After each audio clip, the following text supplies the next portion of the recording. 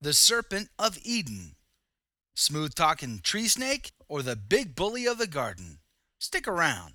Let's talk about it. Houston, we have a problem. Habemos papan. Podcasting from a parking lot in the Woodlands, Texas, it's the Catholic Hack with Joe McClain. Take this, all of you, and eat it. This is my body, which will be given up for you. 1 Peter 3:15. Always be ready to give an explanation to anyone who asks you for a reason for your hope. Take this, all of you, and drink from it.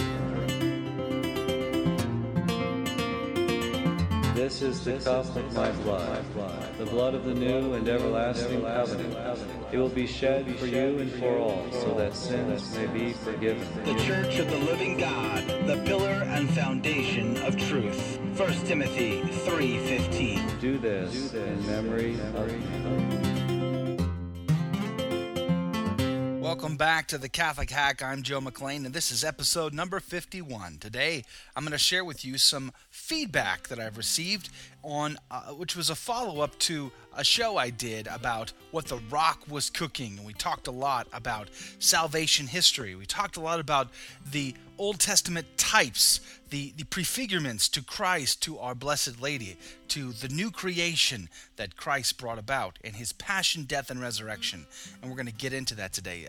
I received some wonderful voice feedback on that, and I want to make that the center of our conversation today. Before we get into that, I want to share with you some feedback I received from a brand new listener, Wayne. Wayne writes, "Dear Joe, I can't thank you enough for your impassionate inspiration in bringing us closer to our Father. You have become God's lightning rod, cutting through the man-made crap and exposing the true values of our Creator. What insight, what sincere passion. It's like finding the contents of the Ark of the Covenant with all this good news virtually exploding off of your tongue. Finding your podcast was a true act, if divine, intervention. I had been saving for an iPod and was just deciding on which one to get when I received a call from my older son, who asked me for help to buy an airplane ticket for him and his wife to join us for Christmas. Well, it was an iPod or airplane tickets for my kid. For me, no brainer. Family always comes first. 2 months later, my wife and a younger son scraped up the money to get me the iPod I had been saving for. I was totally shocked.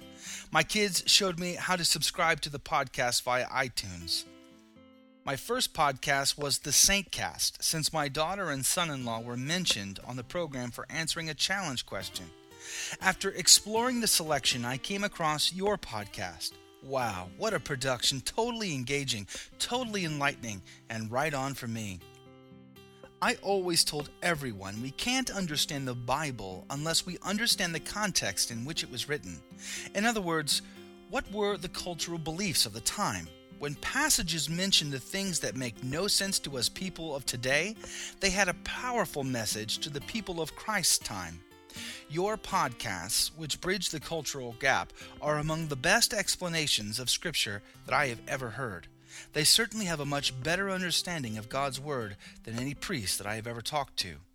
I now find myself praying that God cares for you and your family, so you may continue to feed His flock with the spiritual food that we out here all long for. Your brother, Wayne." Wow, Wayne. Thank you so much for taking the time to write that and send that in to me. That was very encouraging, and wow, what a blessing. So thank God and praise God for you and for your family for recognizing this desire of yours to be in touch and with your faith and explore all this great new media out there, like the Saintcast and like the Rosary Army and our Daily Breakfast and the Techno Priest, and there's so many great Catholic podcasts. The Vocations Cast with Mark out in Tennessee. What a podcast that is. There's so many great Catholic podcasts, and you're exploring this, and what a blessing that you've considered the Catholic Hack as part of your lineup. I'm truly honored by that. And as far as your comment about having not run into any priests who might know the scripture as good as I do, well, I've got news for you, Wayne. I call myself a hack for a very good reason. That's because I am one. I am a Bible hack. I'm a Catholic hack, to be sure, and I don't know anything. And so if you think I'm good, I guarantee you're going to find some powerful priests out there who know this infinitely more than I do. And I am a sponge.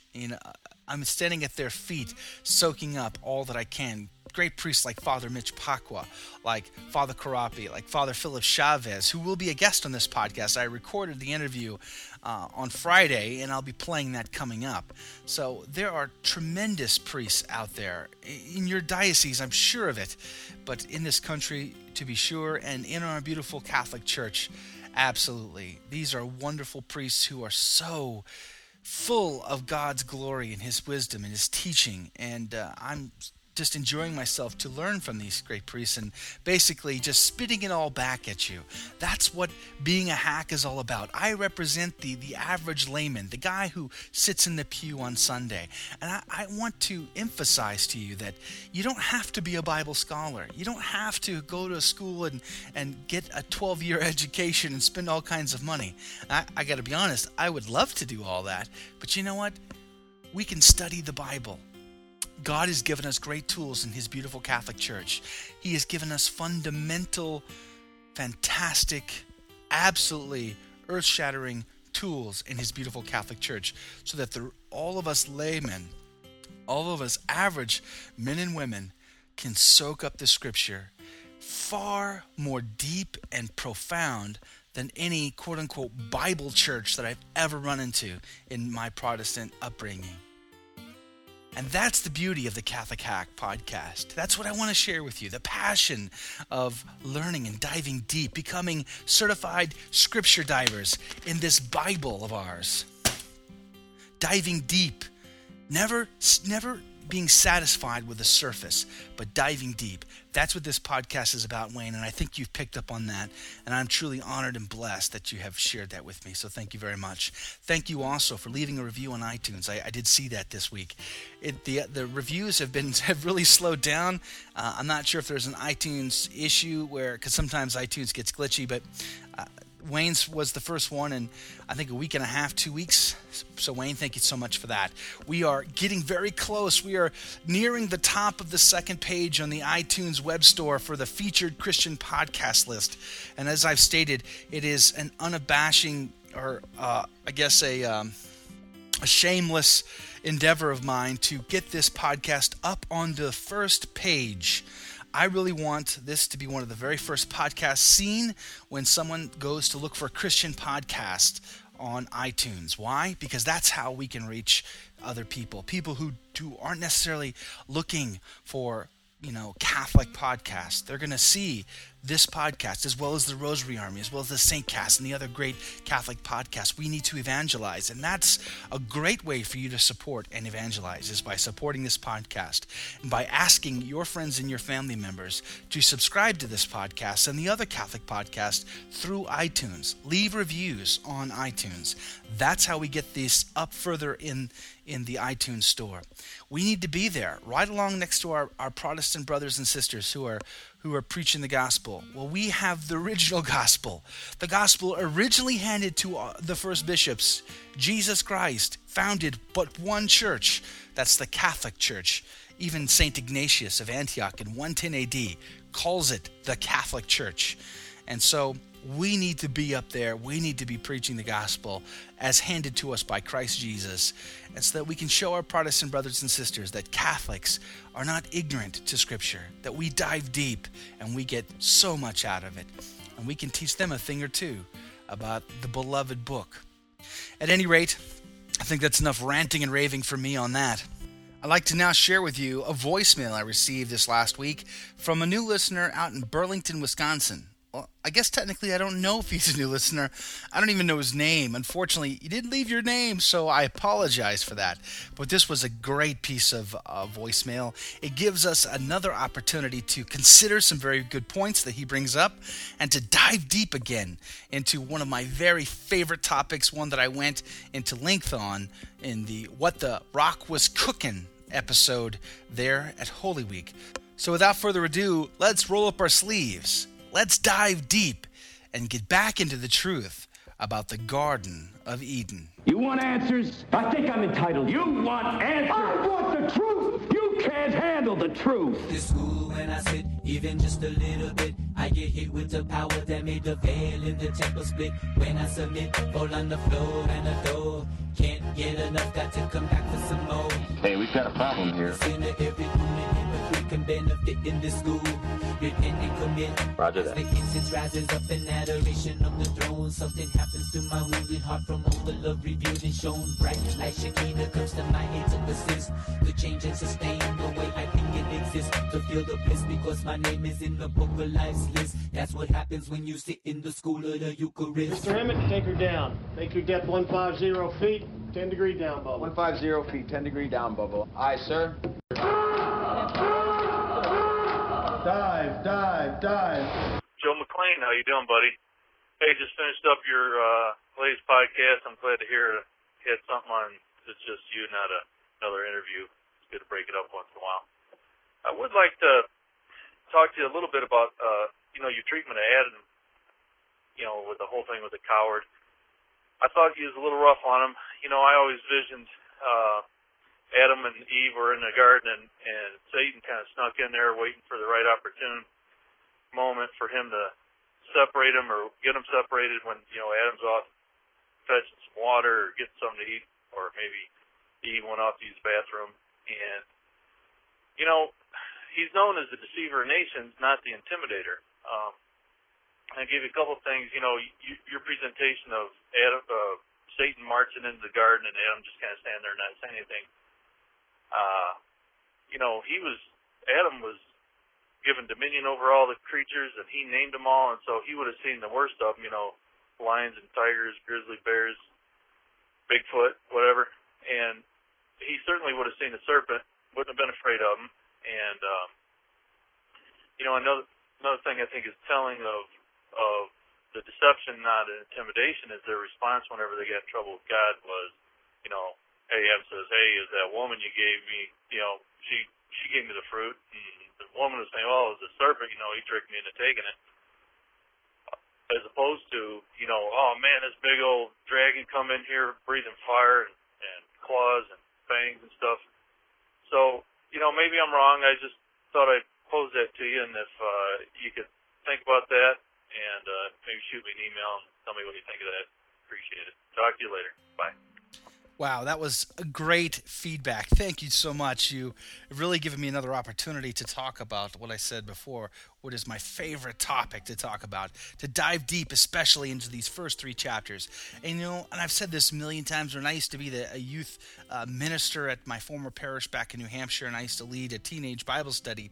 I said the same thing to them, as well as I said it to the middle schoolers. If you ever really want to understand the gospel, you need to understand the first 3 chapters of this book. If you never read any other chapter, read chapter 3, Genesis chapter 3.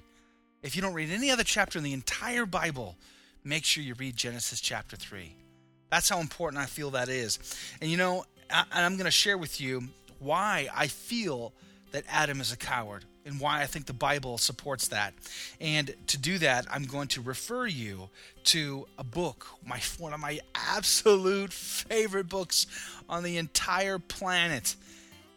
It's from Dr. Scott Hahn. I know, of course it's from Dr. Scott Hahn. I'm the biggest Scott Hahn groupie on the earth. I know. I admit I'm guilty. It's true, but what are you going to do? He's just that good. He's that cool. I can't help it. Dr. Scott Hahn wrote a book called A Father Who Keeps His Promises, and he actually signed my copy. It says 2 Joe Romans 8:28. And the day I met him when he signed this, I was a ball of tears. It was a mess. It was rather embarrassing, but what an honor to meet him, and it is my goal to someday get him on this podcast. I can't wait for that day. But this particular book really helped me out. I'll tell you why. I grew up in the Church of Christ, and which is a very, very conservative Protestant denomination. And I can recall as a child, into my teenage years, sitting in Sunday school, not having a clue as to why or how the Old Testament fit with the New. It seemed totally devoid of one another. They seemed totally opposite. I was told that Christ came to do something new, and he did away with all that old Jewish stuff. This was all brand new. And I was totally confused. I didn't really understand, so much about the Bible. And when I brought that into my adult years and through my agnostic years, and then as my conversion back not only to Christ but to the Catholic Church, and when Dr. Scott Hahn was introduced to me, I came across this book. And when I started to read it, I couldn't put it down. It was so absolutely breathtaking to read. This really opened my eyes to sacred scripture and helped me to understand that the Bible is one perfect book, that the Old Testament fits seamlessly with the New Testament. That's how wonderful this is. He did such a good job. It was written for his teenage son and his friends, but he also used the book to teach his college students. Highly recommend it. It's called A Father Who Keeps His Promises, and you can pick up your own copy of this book off of my Catholic Hack bookstore. That's www.catholiccompany.com/Catholic Hack. That's www.catholiccompany.com/Catholic Hack. And there is a link on my blog if that makes it easier for you. But I want to talk specifically about the third chapter of this book. And this third chapter is entitled Splitting the Atom, From Creation to Desecration. And in this book, Dr. Scott Hahn talks about many things, and points that you brought up in your wonderful feedback. And I'm so thankful that you have done that. These are great points to consider. I'm so guilty when I used to think of the narrative in Genesis chapter 1, 2, and 3, especially 2 and 3 about Adam and Eve in the garden. One, I thought it was mythological. Well, the Catechism of the Catholic Church, the document from the Pope Humani Generis, clearly tell us that we cannot think that way. We have to accept that Adam and Eve were our first parents. This is not something that as Catholics we are free to choose against. And even scientific studies, I can't give you the specific reference, but the one that comes to mind is a study done, I think, at Baylor University that concluded that all human beings, their DNA came from one person. It could all be narrowed back down to one person. So at any rate, we as Catholics are not free to say that Adam and Eve are mythological characters. Just because the name Adam tells us, it's a Hebrew word. It means man or from the ground. But that doesn't mean that this is a mythological character. We can't think that way. So this third chapter in A Father Who Keeps His Promises covers a lot of this material. And I'll just go over briefly some of this material. For example, we see in Genesis chapter 2 how God creates man from the dust of the earth. Okay? And then he breathes on Adam. And we see how here when he's breathing on him, he's not only giving him his soul, but he's also endowing him with the grace of the Holy Spirit. Much like at our baptism, much like at our confirmation, these are opportunities to encounter the Lord our God in the sacraments, and it's the same thing kind of going on here in Genesis chapter 2 with the creation of Adam. It's the same thing that Jesus does when he encounters the apostles in the upper room. And we just heard this reading this last Sunday. When Jesus sees them, it says, "Peace be with you." And then he breathes on them. And it says, "Receive the Holy Spirit. As the Father has sent me, so I send you." This is the same image we're seeing before us. As St. Paul tells us in Romans, this is the new Adam standing before the 12 apostles, breathing on them. What goes on in the mind of those first century Jews in that upper room, our first bishops? What goes on is Genesis chapter 2 and how God imbues Adam with this spirit and sends him forth as a son, the Son of God. And so we see this image. And throughout all of the creation narrative in Genesis chapter 1, at every stage of the creation, God says, "And it is good." It's good that he created the earth. It's good that he created the water and the birds and the fish and the animals and the vegetation and the light and all that stuff. He always says it's good. And at the end of it, he says it's very good. But then after Adam, he realizes he's not alone. And what does he say? It's not good. It's not good that Adam is alone. So what does he do? He takes Adam and he takes him around creation, and Adam names all of the creatures. Now, this has been described as a Hebrew idiom. You know, he's not having to literally name, okay, that's a lion, that's a bear, that's a snake, okay, that's a mouse, and we'll call that one a rat, we'll call that one over there, a moccasin. He's not doing that. What we're seeing here in a sort of a literary style, an idiom, we see the order, the pecking order of things. In creation, Adam does not find his equal. God shows us that there are similarities between the animals and the human, but they're not equal. They're not alike. Adam is clearly above all of the created animals. He is not equal to them. They're not equal to him. He is above them. And that's what we see here. That's what's going on when God takes him around. And then what's he do? He puts him into a deep rest.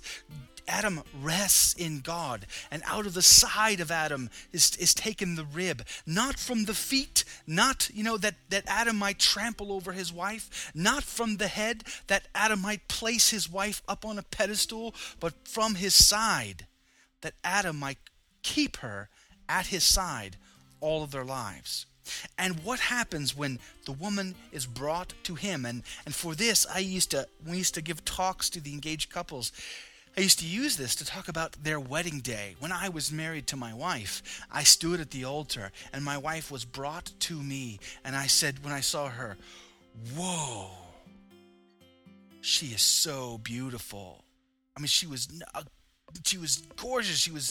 She was just stunning in that dress. It was just, my heart was beating. I was breathing heavy. That's what Adam was doing here when he says this is chapter 2, verse 38, "Then the man said, 'This at last is bone of my bones and flesh of my flesh. She shall be called woman, because she was taken out of the man. Therefore a man leaves his father and his mother and cleaves to his wife, and they become one flesh. And the man and his wife were both naked and were not ashamed.'" They were intimate with one another. They had nothing between them. There were no barriers. They were one. And so it's a critical thing that's going on here. But before this, you see, God gave Adam some very specific jobs, and Scott Hahn, he talks about these jobs and how critical these jobs are. He says that he is a gardener. Yes, that's true. But we see that the Hebrew words here, abudah and shamar, are to keep and to protect. Yes, like a gardener, he keeps it. He tills the ground. He keeps the garden in order. For certain, that's true. Let me just read here from page 58 of A Father Who Keeps His Promises. It says, Yahweh started off by explaining Adam's basic duty to till and keep the garden, Genesis 2:15. The tilling part was clear enough, since that's what Adam would naturally expect to do in a garden. But the other word, keep, shamar in Hebrew, carries a distinct meaning, to guard, implying the need to ward off potential intruders. This was how the word was used to describe the task of sword-wielding Levites who were ordered by Moses to keep Israel's sanctuary free of encroachers. See Numbers 17:12 and 8 through 18:6. Perhaps it struck Adam as a curious command, for it seemed to imply not only a need for the sanctity of the garden to be guarded, but the existence of a potential intruder to desecrate it. Whatever it meant, Adam now had his priestly order to serve guard duty, end quote. Now, again, the significance here is Adam had to have understood that he was going to protect the garden. But from what? It obviously implies that there is something to protect the garden from. And furthermore, once he has his wife, he's now responsible to protect his wife as well as the garden. So he's a gardener in a garden to keep and to protect it. And in these job tasks, we see not only guard duty, like Dr. Scott Hahn says, But we also see, as Dr. Scott Hahn points out, the key and the link with the Levites who served at the altar in the sanctuary in the wilderness. So this is a priestly reference. And Dr. Scott Hahn also has a chapter, I think it's the one right before this, chapter 2, where he talks of how the Garden of Eden is really like the Holy of Holies, and the rest of creation is like the rest of the temple. And we compare these, like the account when Moses is giving out all the orders to create the sanctuary, the tabernacle in the wilderness. We see those in stages, just like the stages of creation in Genesis. And we compare that to how the temple is erected by Solomon, and we can compare that to also the creation narrative.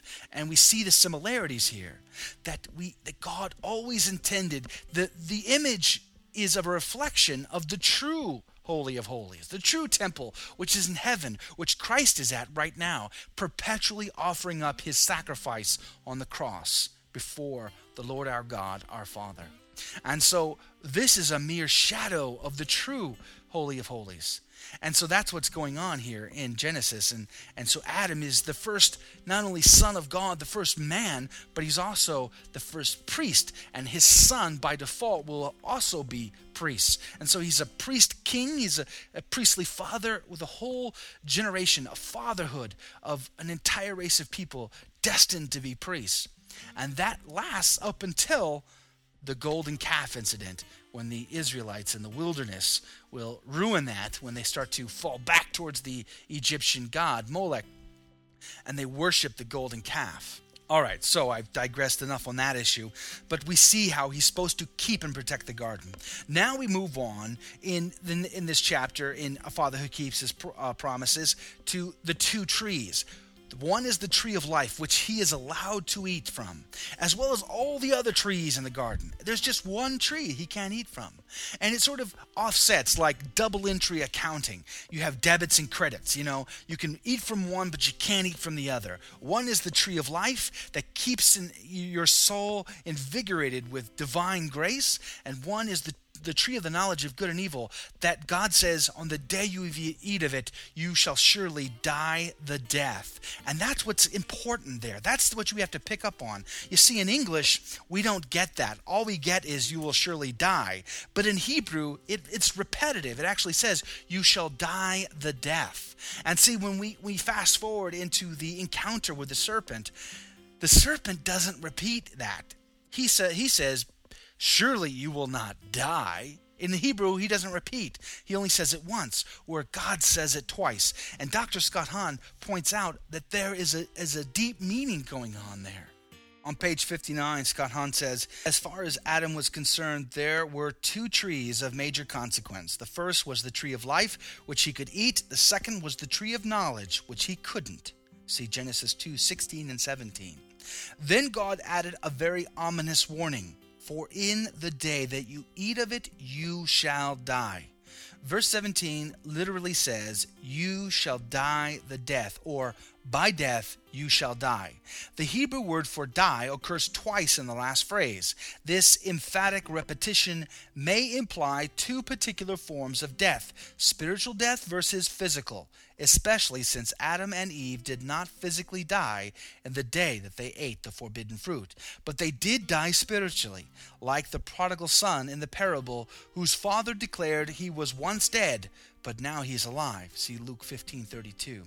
So we see here, not only is there the two deaths, the physical and the spiritual and all that, but also the very implication of the day you eat of it, you shall die. They must have known the consequence of death. Adam was not the ignorant, the guy who just was so innocent he didn't know anything, like a brick wall who doesn't know itself. He knew the consequence of eating it was death. He had to have known what that meant, or else it would have been meaningless to him. And so we can imply that he did know what the consequence to the action would be, what death really means. And so we can move forward now into the scene of the serpent entering into the garden. We see Adam has received his wife from the side of him, is brought to him, and he says, woman, wow. He's given the command to keep and protect the garden. He's told not to eat of the tree of the knowledge of good and evil, but he can eat of the tree of life. We see the two trees. Those two trees are significant. I always point out the two trees in the Passion narrative because it's the recreation of this garden. At any rate, so let's now talk about the serpent. Now, as a kid, I always thought of the tree serpent, just some innocent little snake who beguiles, Eve, and they just eat, and it's all like sort of some mythological fairy tale. But that's really not what's going on, and I'll tell you why. On page 66, Scott Hahn says, the Hebrew word for serpent, nahash, is somewhat ambiguous. It has a wide range of meaning. While it is used most commonly to denote snakes, see Numbers chapter 21, verse 6 through 9, it is also used with reference to evil dragons like Leviathan in Isaiah 27:1, and the legendary sea monsters, see Job 26:13. Across this wide spectrum of usage, the word generally refers to something that bites, like in Proverbs 23:32, often with venom, see Psalm 58:4. In any event, at minimum, the serpent here is a life-threatening symbol, and it represents a mortal danger. And so, that's in quote there. And so Nahash is not some garden snake. This is a venomous serpent at a bare minimum.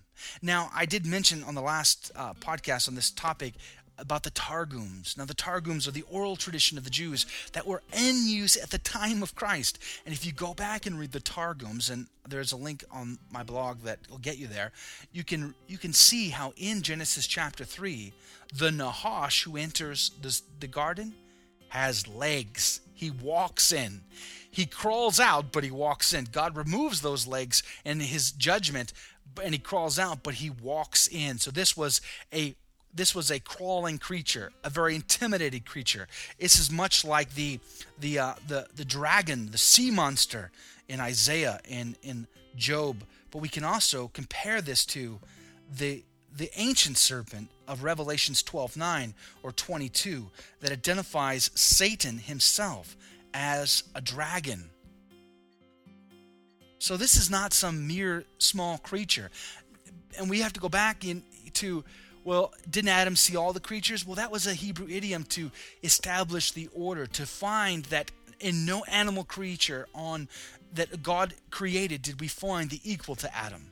That led us into the taking of the rib of Adam from his side to create woman. That was his equal. That's what God wanted to point out in that. Not that he literally had to name all the creatures. So he may or may not have seen all the creatures. And he may have seen all these nasty, monstrous creatures. It doesn't say whether or not he wasn't scared of all the creatures. It doesn't tell us either way. We just simply don't know. But we can see from not only the text, the word Nahash, its usage, not only in Old Testament, but more keenly as it references the dragon in the New Testament, and it tells us specifically this is the ancient serpent. This is Satan himself. This is what we would have seen in the Genesis narrative. So this is an intimidating creature, a venomous creature with fangs, with bites. This was a personal attack. Just, if we were to see a rattlesnake or a cobra, even that insignificant creature, when you compare it to a Leviathan or a monster or a dragon, even that creature is very intimidating. I don't know too many people who aren't scared of a venomous, poisonous snake. I mean, heck, most people are scared of spiders, let alone rattlesnakes or cobras. So even if all we said was it was a cobra or a rattlesnake, it's still a scary monster facing us, confronting us. It's still intimidating us. We would be intimidated even by that, let alone a Leviathan, a sea monster, or a dragon, specifically the dragon of Revelations.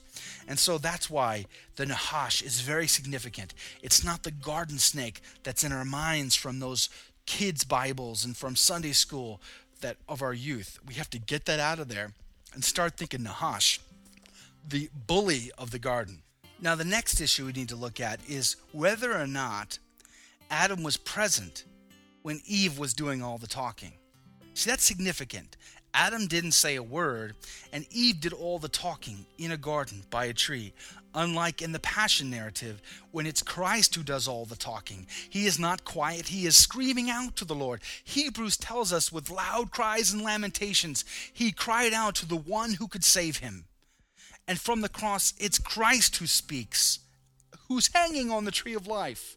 And it's our Blessed Lady who is the new Eve. Truly the mother of all the living, because she, Theotokos, she bore Christ to the world. She says nothing at the foot of the tree. And Adam, the new Adam, Christ Jesus, he does all the talking. And so here in Genesis, it's Adam who's silent, and it's Eve who does all the talking. But the question is, was Adam present? Was he standing next to her when she was confronted with Nahash?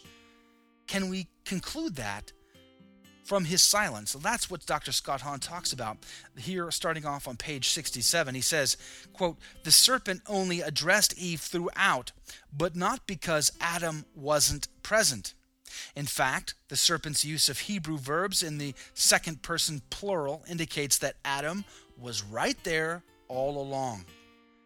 By going straight to Eve, Satan was deliberately bypassing the familial structure established by God." So what Dr. Scott Hahn is saying here, and this is great. This is why it's so great to be here in the great republic, the great kingdom of Texas. That's right, because we have a special way of referring to a group of people. If there are more than one person in front of us, we'll say, "Howdy, y'all." That's right. It's the plural form of you. We're saying you, but to the whole group, so it's y'all. You all, y'all. It's kind of the same thing that Nahash was doing here in the Garden of Eden. He's using the same Hebrew verbs. He's basically saying y'all. He's speaking to both of them. They're both present. And that's what Dr. Scott Hahn points out. Adam is standing there all along. He's just silent. Now remember, his job was to what? To protect against an intruder. Well, quite clearly, this was an intruder. Even if it was the size of a cobra or rattlesnake, still an intruder, still his job to protect. And what does he do? He stands there silent. Eve does all the talking. Satan is referring to both of them. Look here, y'all. And I kind of had this image of the dragon looking down upon them. Y'all, putting his finger, like a big bully putting his finger in their face. And Adam is just standing there quiet. And so the Nahash, the Satan here, does a couple of very tricky things. He says, first of all, he switches from using God's proper name, Yahweh, to Elohim. It's like saying, God is Father or God is Creator. Well, to refer to God as Creator, it still works, but that's sort of his job. That's not who he is. Who he is Father. So as his children, to refer to him as Yahweh would be much more proper than to refer to him as, okay, you're the Creator, Elohim. So that's the first subtle thing that goes on. Because not only does Satan not refer to him as Yahweh, and Dr. Scott Hahn, sort of speculates that maybe he didn't even have the authority to refer to him as Yahweh. Who knows? But he didn't. He refers to him as Elohim. But Eve now begins to refer to him as Elohim. That's the trick. The other thing that Satan does here that's kind of tricky is he says, "Did God say you shall not eat of any of the tree in the garden?" He changes a positive to a negative. He sort of twists it around just subtly, because God was very positive about telling Adam and Eve that they could eat of any of the trees of the garden. There was only just one that they couldn't eat, and on the day that they did, that they would surely die the death. Remember, he repeats it twice. But he was positive. He was upbeat about it. And Satan twists that to be a very negative thing. Did God say, "You shall not eat of any tree of the garden"? I mean, see how he just sort of twisted that? So he's changing the name of God. He's twisting his words subtly. And Adam is not there. I mean, he's there, but he's not defending. He's not stepping up. He's not standing in the gap between this Nahash, this serpent, this dragon, and Eve and the garden, whom his job is to protect it, and even lay down his life. So let's read the account just to see it all together in one place. Starting at chapter 3, verse 1. Now the serpent was more subtle than any other wild creature that the Lord God had made. He said to the woman, "Did God say, 'You shall not eat of any tree of the garden'?" And the woman said to the serpent, "We may eat of the fruit of the trees of the garden, but God said, 'You shall not eat of the fruit of the tree which is in the midst of the garden, neither shall you touch it, lest you die.' But the serpent said to the woman, 'You will not die, for God knows that when you eat of it, your eyes will be opened, and you will be like God, knowing good and evil.' So when the woman saw that the tree was good for food, and that it was a delight to the eyes, and that the tree was to be desired to make one wise, she took of its fruit and ate. And she also gave some to her husband, and he ate. Then the eyes of both were opened, and they knew that they were naked. And they sewed fig leaves together and made themselves aprons." Now, let's go back a little bit, because notice that when Eve responds to Satan at first, about eating of the tree in the garden, she sort of adds something to the prohibition that God never even said. She said that, she couldn't even touch it. She says, and that's verse 3, "But God said, 'You shall not eat of the fruit of the tree which is in the midst of the garden, neither shall you touch it, lest you die.'" She adds touch it. God didn't say touch it, but she adds touch it. So what's going on there? We can clearly infer from this that she's sort of stammering and stuttering a bit here. She's a little nervous about what's going on. Well, she's left to defend herself against this. She's having to do all the talking here because Adam, who's standing next to her, says nothing. And then Satan says, "Surely you will not die." Now hold on. In Hebrew, he's only saying die once. And we already talked about how God in Genesis 2 repeated it. He said, "Die the death." And we talked about how Dr. Scott Hahn points out that there's two deaths inferred in this. One is physical and one is spiritual. But Satan only refers to one of them. "Surely you will not die." He's referring to the physical, because clearly they ate the fruit and clearly they did not die. Although, as a side note, a sidebar only, Adam lived to be 900 some years old. Have we not heard that a day to God is a thousand years, and 1,000 years a day? Hey, just saying, it's kind of a neat coincidence that within God's, biblical time, Adam dies on the same day. I don't know, just a interesting anecdote, that's all. Take it for whatever it's worth. At any rate, Satan, Nahash, is referring to the physical death. He's not referring to the spiritual death. Whereas God in Genesis 2, by die the death, was referring to the spiritual death. There is a choice here. You save your skin or you save your soul. Adam, who knew the consequence of death, we talked about that too. He would have had to have known the consequence of death in order to understand the job he was given by God to keep and protect it from intruders. And so he chooses to save his skin but give up his soul, which is why we see God protecting the way to the tree of life with a fiery sword, because he doesn't want them to eat from the tree of life and live forever in their sins. Dr. Scott Hahn goes on to talk on page 69 at the bottom under doing what comes preternaturally. He says, "This alone explains Adam's silence. As the strategy of the serpent became clear, Adam had to make a dreadful choice. Would he stand up for his bride by engaging the diabolical serpent in mortal combat, or would he try to cling to his cherished estate in Eden with its many delights such as earthly dominion, immortality, impassibility, and integrity? Does Adam," end quote there, but does Adam save his flesh or save his soul? And Dr. Hahn goes on to list out 10 reasons why Adam ultimately chose to save his flesh, his backside, and not his soul. And just like Christ, who in a garden screams out to God, is faced with the same choice. Does he save his flesh, or does he save not only his soul, but our souls? He chooses our souls. He puts his trust in the resurrection of God by going to the cross and dying, by facing the great serpent.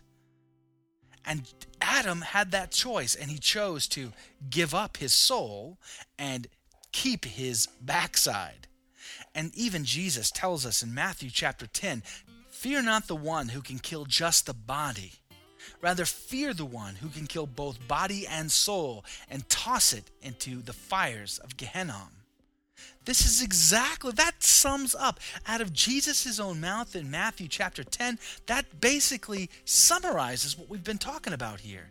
That Adam had a choice. Die the death, save his soul, or just die, save his flesh. Jesus says, don't fear the one who can kill the die, but fear the one who can kill the die the death. Don't fear the one who can kill just the body. That's Satan. He can only kill your body. But fear the one who can take both your body and your soul and throw it in the fires of hell. That's exactly what was going on here in the garden. So there was a physical action. There was a physical bullying going on. There was an intimidation and a physical presence. The Nahash wasn't some simple snake.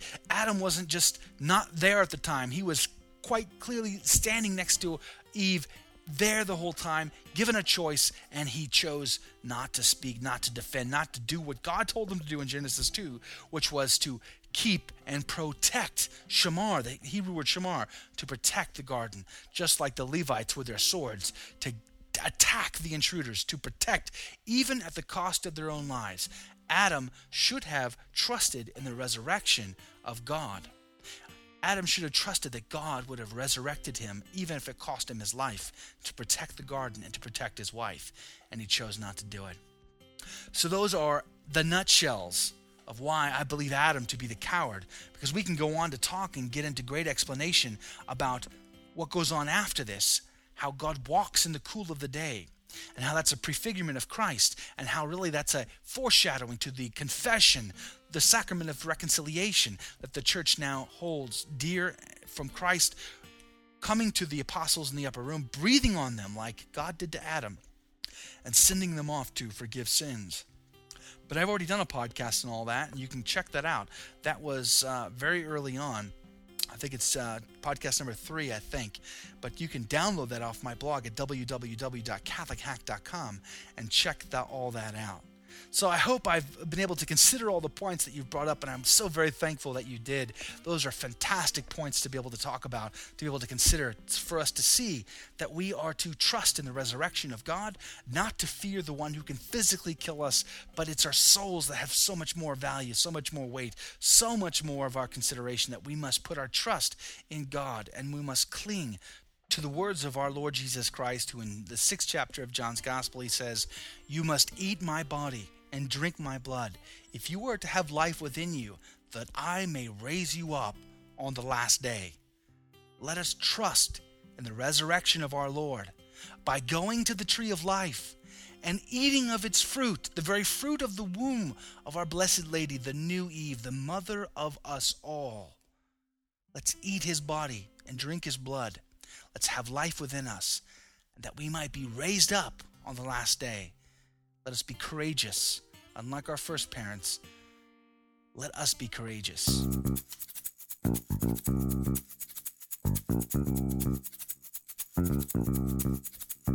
Well, there you have it. I hope you've enjoyed this podcast. I hope this episode has done you some good, and I really want to thank you once again for your feedback and your great support of this podcast. It has been truly overwhelming. I wish I knew the name of the caller who left me that. All I know is you're from Wisconsin. Unfortunately, you didn't leave me your name, or I didn't receive an email, so I have no way of getting back to you. So I hope you're listening to this, and I would really appreciate if you send me another email just so I could thank you appropriately. I really did enjoy your feedback, and I enjoyed another opportunity to talk about that. Once again, I want you all to go by the Catholic Hack bookstore and pick up your copy of A Father Who Keeps His Promises by Dr. Scott Hahn. You can do that at www.catholicccompany.com/Catholic Hack.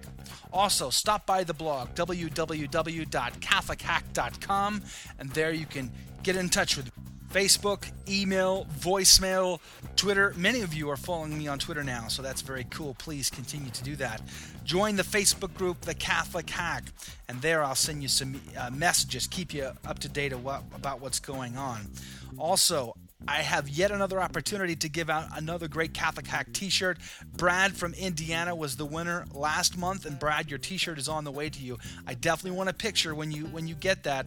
I would really love to see that. And Brad, I've been praying for you. I know you've been undergoing that special treatment for your cancer, which has been in remission. So I'm praying to God that will continue to be in remission. So please keep me up to date with that. But for the rest of you, I would really love to give out another Catholic Hack t-shirt for free. Here's what I want to see this month. This month, I want to see you send out an email to all of your friends asking them to check out the Catholic Hack podcast, to subscribe via iTunes, and to leave me a review on iTunes. The listener who sends the email to the most people promoting the Catholic Hack podcast, asking them to subscribe via iTunes and leave reviews on iTunes, will win a free Catholic Hack t-shirt. So we're talking 30 seconds of your time to blast an email to your email group.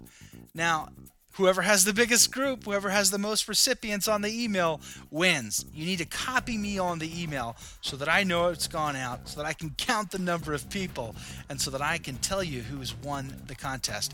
So I want to do this, let's say, over the next 2 weeks. Over the next 2 weeks, I like to see this email go out, and I want you to copy me on it so that I can keep track. So please, that would be a huge help, a huge way to support this podcast. That would be wonderful. So thanks in advance for that. Well, I'm praying for you, and I pray that you pray for me. And until next time, I'm going to pray that God richly bless you. God bless.